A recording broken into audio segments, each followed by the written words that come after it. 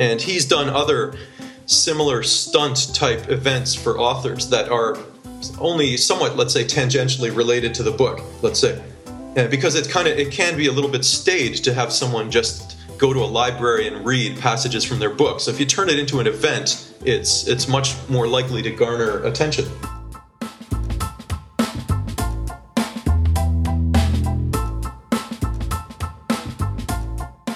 Welcome back to The Author Biz. I'm Stephen Campbell, and this is the show where we discuss meaningful ways to get better results with your author business.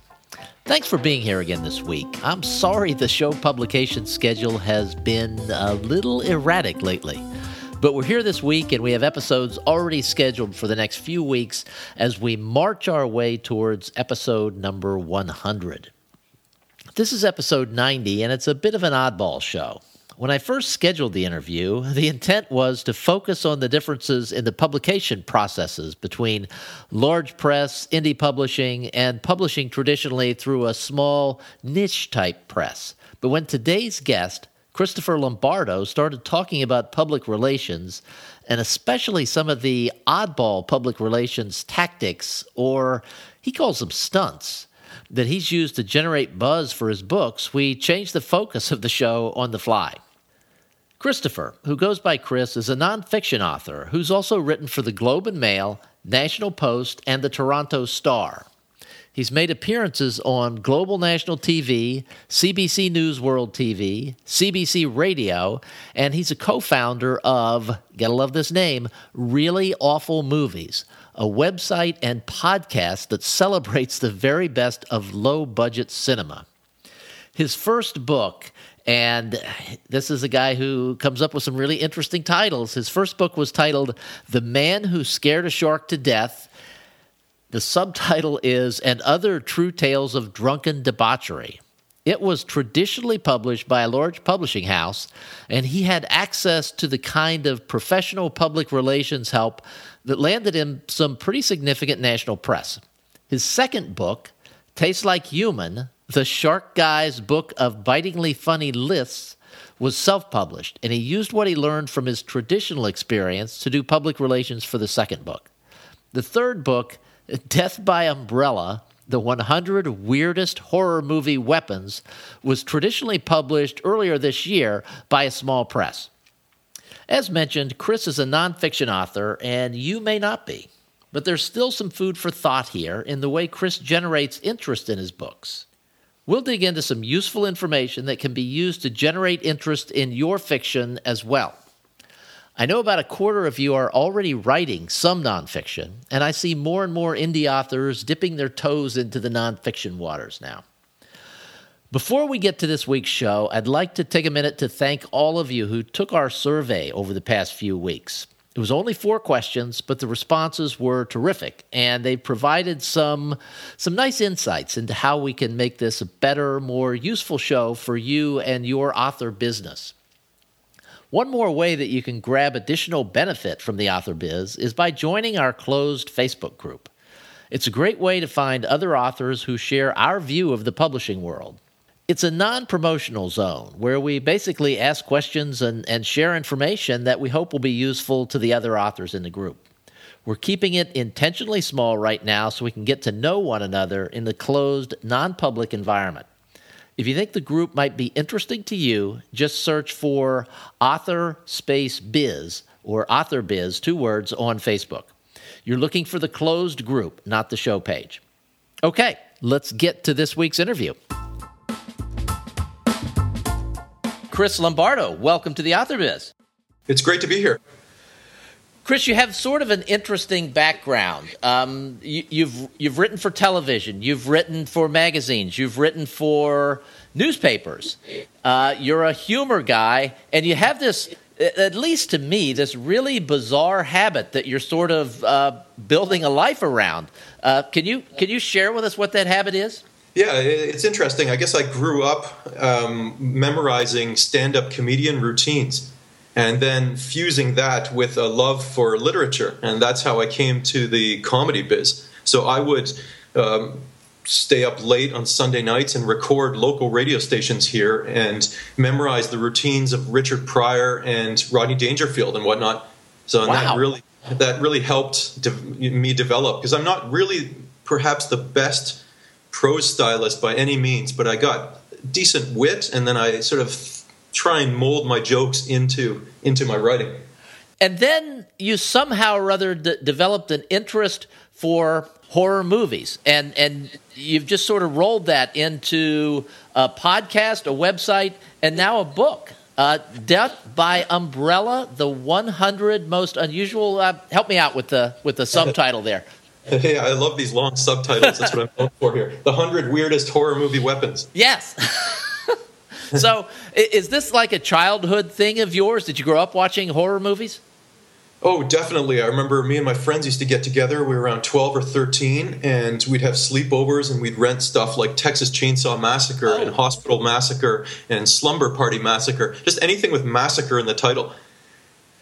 I remember as a child we had something called Chiller Theater, and I'm a generation or so older than you. And we'd have friends over, and if I would stay up and watch it, I was terrorized. I couldn't sleep that night, and I'm constantly looking under the bed. So this is not an interest that I developed through life, but it's amazing to me that you have such an interest in this, and you're sort of building a career around it. Yeah, if I can immodestly say. Part of the impetus for the review site, which I started, was because my memory isn't perhaps the greatest, so I thought I'd chronicle all the movies I grew up watching and put it online. So I started a review site, reallyawfulmovies.com, and that ballooned into a book idea, and the co-author is a good friend of mine whose knowledge of horror films way surpasses mine. So I, of course, because I'm a smart guy, I got him on board to help me out. All right. Now, you have, as an author, you have sort of an interesting background. So we're going to talk briefly about your background, and then we're going to get into the primary purpose of the show, which is to get into some detail about all of the different options that are available to authors today in terms of publishing. But the first book you published, which was called The Man Who Scared a Shark to Death and Other Tales of Drunken Debauchery? Yes. I don't know if you're familiar with the Darwin Awards series. Yes. This was a spin on that, except with drunk people. So it was real stories from all over the world, and we chronicled them, me and another author. It was a college friend from journalism school. And that was traditionally published by Penguin. Yes, it was. And then your next effort was an independently published book called Tastes Like Humans? Tastes Like Human. It was at the time, I guess around, I want to say 5 or 6 years ago, the listicle phenomenon was really reaching its apotheosis. So everything is a list, and it still continues to this day. The 100 greatest this, the 50 top this. Listicles has become part of common vernacular now. So we tried to publish that book traditionally, and we were beaten to the punch by the likes of Cracked and these big websites that also do lists. So we could not compete with them. So we decided to try our hand at indie publishing, because we really had no other option after this thing was rejected everywhere in New York City. And then the most recent, Death by Umbrella, the one that we started talking about, was published by a small sort of specialty press. Yes, they're called Bear Manor Media. I think they're based out of Georgia. Okay, and that's Bear, like B-E-A-R? Yes, okay. Not bear as in naked, yeah. All right. So you have an interesting mix of experience, large press publishing, small press publishing, and indie publishing. So that's what we're going to get into today. Talk about some of the differences and some of the whys. We might want to go a certain direction or the why nots to go in that certain direction. So first, let's just kind of walk through for people who might be really new to the show, and this is not going to be 75% of the people out there listening, so we'll keep this short. But if you wouldn't mind, just sort of describe the difference between a large press, a small press, and indie publishing. Well, first and foremost, the money, but really that is immaterial, pardon the pun. It's mostly, I would say, the publicity that is really falling on my shoulders now because I'm with a small press. But for the first go round, my God, I couldn't believe I had the good fortune of actually having a publicist. It blew my mind. I didn't even think that far ahead when I was pitching them.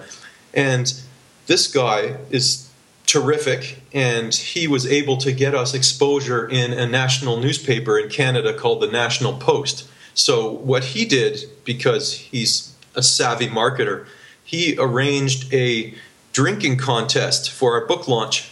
And me and my co-author were involved in a Guinness chug-off. And so I quaffed a Guinness in about 4 seconds flat. And journalists love to imbibe. That's a well-known fact. Mm-hmm. And we got a bunch of journalists to cover this, media little event at a downtown Toronto bar. And it was a perfect tie-in. And he's done other similar stunt-type events for authors that are only somewhat, let's say, tangentially related to the book, let's say.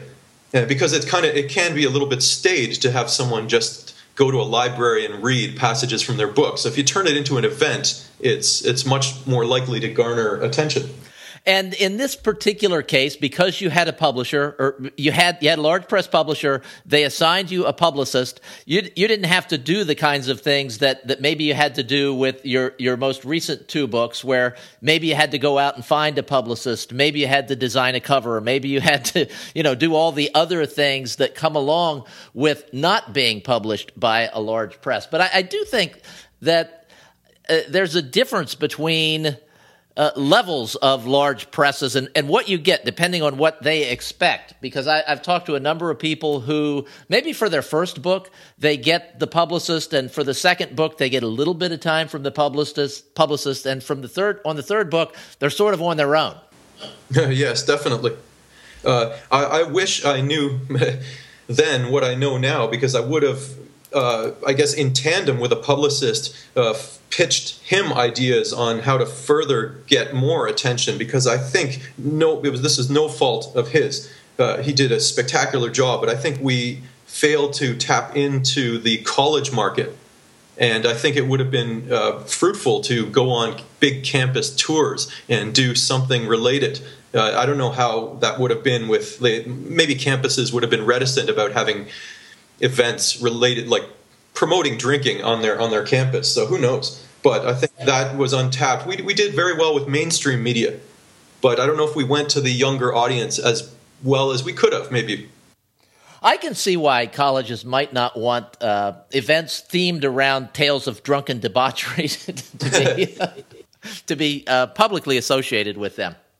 For sure. But we could have done something maybe a little more sly and less in your face on that front. But you never know. It would have been, let's say, an option to pursue. Okay, and then when you indie published your next book, everything was different. No publisher, no publicist, no assigned editor, no assigned cover designer, none of that. What was that like for you? Oh, wow. Well, it was just completely uncharted waters, and I got to cite a book that I was using as inspiration for this. And there's an author in New York, and he wrote a book, indie, called The Hemingway. Now, this is good for you because you're in Florida. So this is a parody of How to Live Like Ernest Hemingway, and the subtitle is How to Unleash the Booze-Inhaling, Animal-Slaughtering, War-Glorifying, Hairy-Chested, Retrosexual Legend Within, which I just love. So this guy was able to get press for this terrific book, and so I thought, I'm in the humor space, nonfiction, I'm going to try and do the same. Now, what happened was he ended up selling his book to a big press, and he took it out of the independent space. So he was no longer an exemplar that I could follow.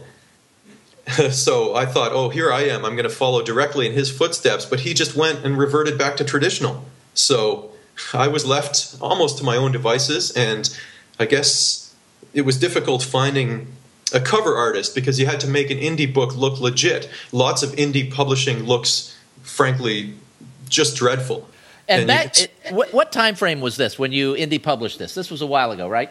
This would have been, I guess, 2011 or 2012. Okay, that was sort of in the beginning of the indie publishing phenomenon, and there would not have been a lot of websites you could go to or podcasts that you could listen to or other examples that you could follow on how to do this. So it was really sort of uncharted territory for you at the time.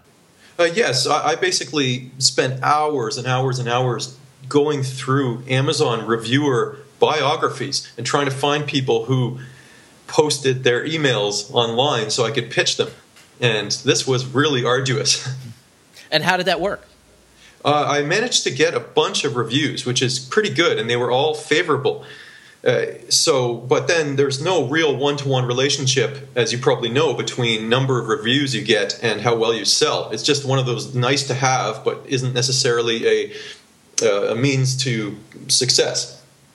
Okay, now the next book, the world of publishing has completely changed by the time you do this book, and it's obviously a specialty, really niche-y kind of book. Humor, horror movies, you're niching way down in terms of audience. So what's changed in your mind with the publishing of this as compared to your other books? You sound like my agent, because they took a pass on this because they said that nobody will buy a film book in New York City in a big publishing house because it's a niche of a niche. Mm-hmm. And because you have to like reading about film, and then to take that down another levels, you have to like horror films specifically. So I really had no luck on the traditional front, and so I was left to my own devices once again. Okay, so your agent just said, I don't even want to be involved with this. Yes, essentially. Okay. But the key advantage that I had over the indie book is that I have hardcover, softcover, and ebooks. So that's really, really essential. Because it's hard getting press for something that's only existing in e-form, because people are still prejudiced against non-print books. So how are you getting the press now? Because so you have the small press publisher, and you have these 3 different versions that presumably they have done for you. Did they do the cover? I actually got someone in the horror space to do the cover. Someone who is an artist who does horror film characters on skateboards, and he's a painter and a web designer. And so he's based out of Indiana, and we found him because he's part of a horror network we belong to, and he did the cover for us. And I think he did just a wild job. It is a fantastic cover. It's incredible. And we wanted something that had real dynamism and something that was reaching out toward the viewer. Well, let's actually let me take a step back. So this is you've had large press, you've indie published, and then with this one, did you have to go out and find an editor, or did the press find the editor for you? The press had an editor, okay. And also, as luck would have it, my co-author is an English teacher at the college level. So he can bang around all that stuff and fix all the subjunctive, normative, dative clauses that I know nothing about. So he's just terrific on that. My theory, which rankles him to no end, is that you can stick a comma anywhere and see what happens. And he says, no, there are actually laws about this. So I'm with you. I stick commas everywhere, and I get plenty of grief for it from editors. So it's just, one thing. The first thing I remember hearing was, "You are just out of control with your commas," and I am. It just everywhere it feels like there should be a pause, I throw in a comma. Admitting it is the first step. Thank you. Okay, so and no publicist, I'm assuming. So the publicity is all on you. I am the publicist. I recently actually did a corporate communications certificate at a local college here in Toronto, and I'm using some of the pitching techniques that I learned there, as well as experience I have as a journalist, to garner attention. So I don't know what someone would do if they had no journalism or public relations experience and were trying to get their book out. I just have no idea. I'm so grateful that I have this background. All right, well, let's pretend that you're talking to an audience of people who don't know. What do we do? Well, condense your work into 300 words of something really compelling. And pitching the media involves usually picking a time of year that your book would fit into, ideally. Of course, I don't really have the luxury of that now, but I'm going to do another pitch around Halloween because that's the time that horror is obviously tied to. Mm-hmm. With straight-up fiction, my God, that is tough. I would have no idea. Non-fiction, that's my bailiwick. That's where I would have tons of ideas of how to pitch stuff there. So timeliness, cleverness, find people who would be interested in what you do. And I suspect humor comes into play as well for you. Oh, definitely. I bandied about several different versions of my pitch to try and garner interest. And I'm a bit of I have a good eye for design, so I went on using Photoshop and InDesign and made a little PDF graphic to accompany my pitch. It's something that is clickable, that journalists can have all the information at their disposal right away, so they can find my website and my bio and everything. So I put a lot of effort into the pitch. All right, let's brainstorm a little bit. Let's say that you are me, and you just published a collection of short stories that are mysteries that take place in Florida. What would you do? You just said you'd have no idea how to do this for fiction, but let's brainstorm. And let's say I wanted to get attention from Florida-based newspapers. How would I pitch? Okay, so this is a short story collection? It's a collection, yes. I don't know, without being a little too inappropriate. If there's a real-life story that you could tie it into, is this crime? It is crime, but it's not based on any real crimes. It's just basically an introduction to a character, but it's locale specific. Most of the stories take place in Miami. It involves politics, kidnapping, rich people, and just in general people behaving badly. Interesting. I would have to think on that. It's a tough environment these days because so many large media outlets have cut back in their art department and their art, I guess, as an umbrella term, covering film, dance, books, you name it. So the number of critics out there are not that numerous. And that is a bit of a problem. But definitely having a key laser focus is great for your Orlando Sentinels and your Miami Heralds and whatnot. So, and tying it into an event wouldn't be bad either. But I can't think of what that event would be. Let's say that I was going to do what you did and create an image, a clickable image. What kind of an image would I create or pay someone to create for me? And not just me. I mean, there are lots of mystery series that take place in specific locations. There are a lot of cozy mysteries that take place in small towns. There are a lot of crime novels that take place in big cities.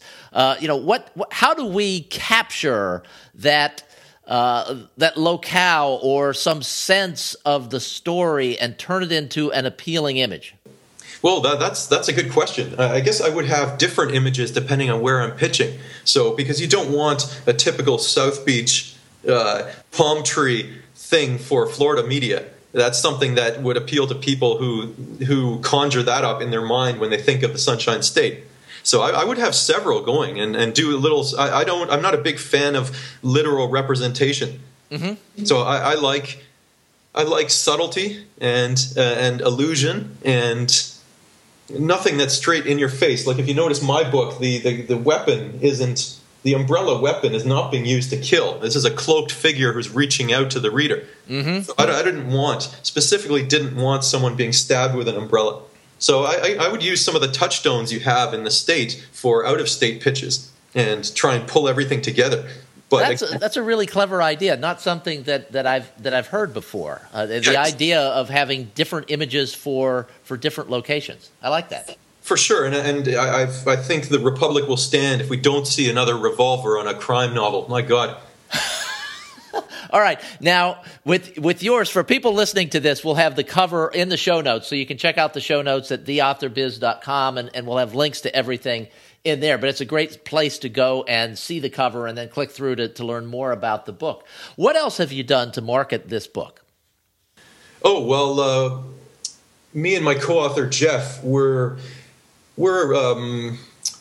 I guess, critics in the independent film space. So we get lots of stuff sent to us, and we cover local events. And Toronto is a little bit of a hotbed of of horror, and there's a fairly strong Canadian horror scene, and that goes back to the films of David Cronenberg from the 70s and 80s and whatnot. So we have a few events that are around here, and we frequently attend these and cover them and interview attendees.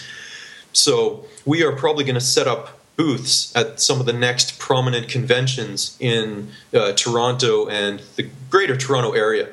So we're going to be there signing and selling books. So that's another outlet. Predominantly, we're hoping that our podcast numbers will translate into sales, as we're doing, I guess, quite smashingly with our podcast. We're part of a big horror network based in Los Angeles that was launched by Eli Roth, is an actor from Inglourious Bastards.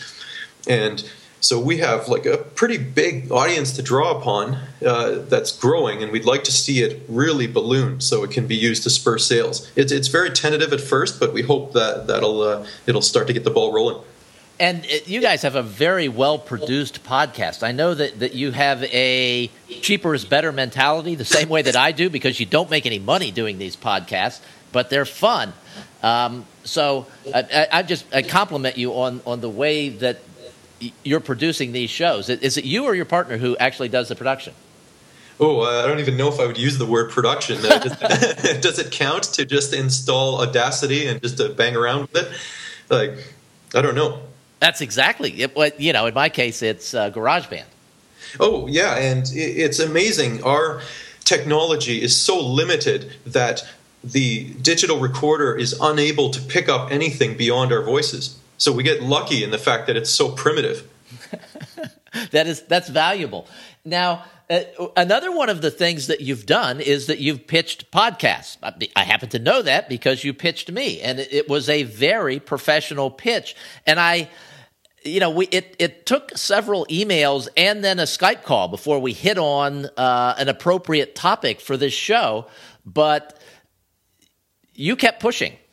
Definitely. Well, I love to talk books and the book business, and your audience may not necessarily overlap too much with mine and my genre slasher movie aficionados that listen to me and that. But I just love talking books, and listening to one of the editors you had on your show from a big imprint in New York City was really useful to me. And so I just love to share whatever wisdom I've gleaned from however many years I've been involved in this. So yeah, but it's important to reach out to different audiences as well as a general principle. Now, if you were advising someone how to pitch a podcast or a group of podcasts, what would you advise them to do? How should they go about that? That's interesting. Well, definitely check out their show and see where your expertise can fit in. Because it's by no means a guarantee. I get pitched myself, and there's you have to turn people down as well. So it has to be a really good fit. And when you're being pitched, what appeals to you? What makes a particular pitch sort of jump off the email page, so to speak, to where you'd say, yeah, that actually looks interesting? Oh, definitely the enthusiasm and specifics. So if someone comes to me and said, oh, I really enjoyed your podcast on A Nightmare on Elm Street. You explored really neat themes of Freudian subtext and dreamscapes and everything. I would think, hey, that's terrific. I really appreciate it. And that's exactly what you did for me. You quoted a specific podcast, gave a specific example of how that helped you, and so it made a difference. And I suspect that back in the day when you were emailing Amazon reviewers, you were doing something similar. You know, you might have commented about something specific that they said about a certain book that would make them take you seriously. Oh, absolutely, absolutely. And the book for me is a Stephen King book of nonfiction called Danse Macabre. And in that book, he talks about his early influences growing up as a kid and the sci-fi movies that really, I guess, forged his interest in horror fiction. So if anyone had kind things to say about Danse Macabre, I was all over them because I could relate. I've read that thing cover to cover. My copy has disintegrated. I got to pick it up in hardcover. And I think there's an update of it, and I'm really excited about it. But there's a few key things. Also, in the humor space, it would be some of my key favorites. So whether it be your David Sedaris or anyone who writes in the nonfiction space, Bill Maher, anybody. So if someone has kind things to say about some people I have affinity for, then I'm all over it. But these days, because there's been a sea change in how Amazon has organized its site, you cannot find these people as easily as you once could. Really? Yeah, I've had a real struggle finding some people who are willing to divulge, I guess, details about their email addresses. Oh, so right. I've left that stuff out, and I'm leaving Amazon reviews to just friends, and I'm trying to get big-time press, and I'm hoping that the Amazon reviews will come. But again, as we said, we don't need them necessarily, as your guest said. All right. One of the things that you mentioned, just sort of in passing when we were communicating, was that you had done a giveaway. I think it was a giveaway on Goodreads. Yes. Can you talk about that for a little while? Because Goodreads is sort of a mysterious animal to me. I approach Goodreads like I do every social media site. It's never, ever, ever, this is the rule, never one directional. You have to engage with people and share things that are not about you. So if I find something interesting that other people will find interesting, I share it and I compliment people's stuff if I like it. I'm very involved. A lot of authors just have one-way communication, and that's never good. You have to engage with people and be a real person and not just dominate the sphere. And when you say you compliment people's stuff, do you mean you're complimenting a review someone might have left, or are you complimenting an author's book? Well, both, but it could be a review left on, let's say, the Hemingway. Mm-hmm. I would say, hey, I read this, and I thought that was a salient point. So I'm really engaged with people. I'm a user, not, although I'm designated an author, I'm a user as well. So I don't just have a one-way author page. So I'm really involved with everything. Regarding the giveaways, the site has just launched an ebook giveaway. Which yes, I saw that. That is exciting, yes. So I'm going to do my ebook giveaway around Halloween. Now, regarding the paperback giveaway, it's a really cheap, neat way of getting tons of exposure for the cost of mailing. And you can pick which countries you send it to. So I wanted to curb my costs a little bit, so I just said North America. That's it. So I designated North America, anywhere in the contiguous 48 states, I guess, Canada, and you generate a lot of what are called to reads.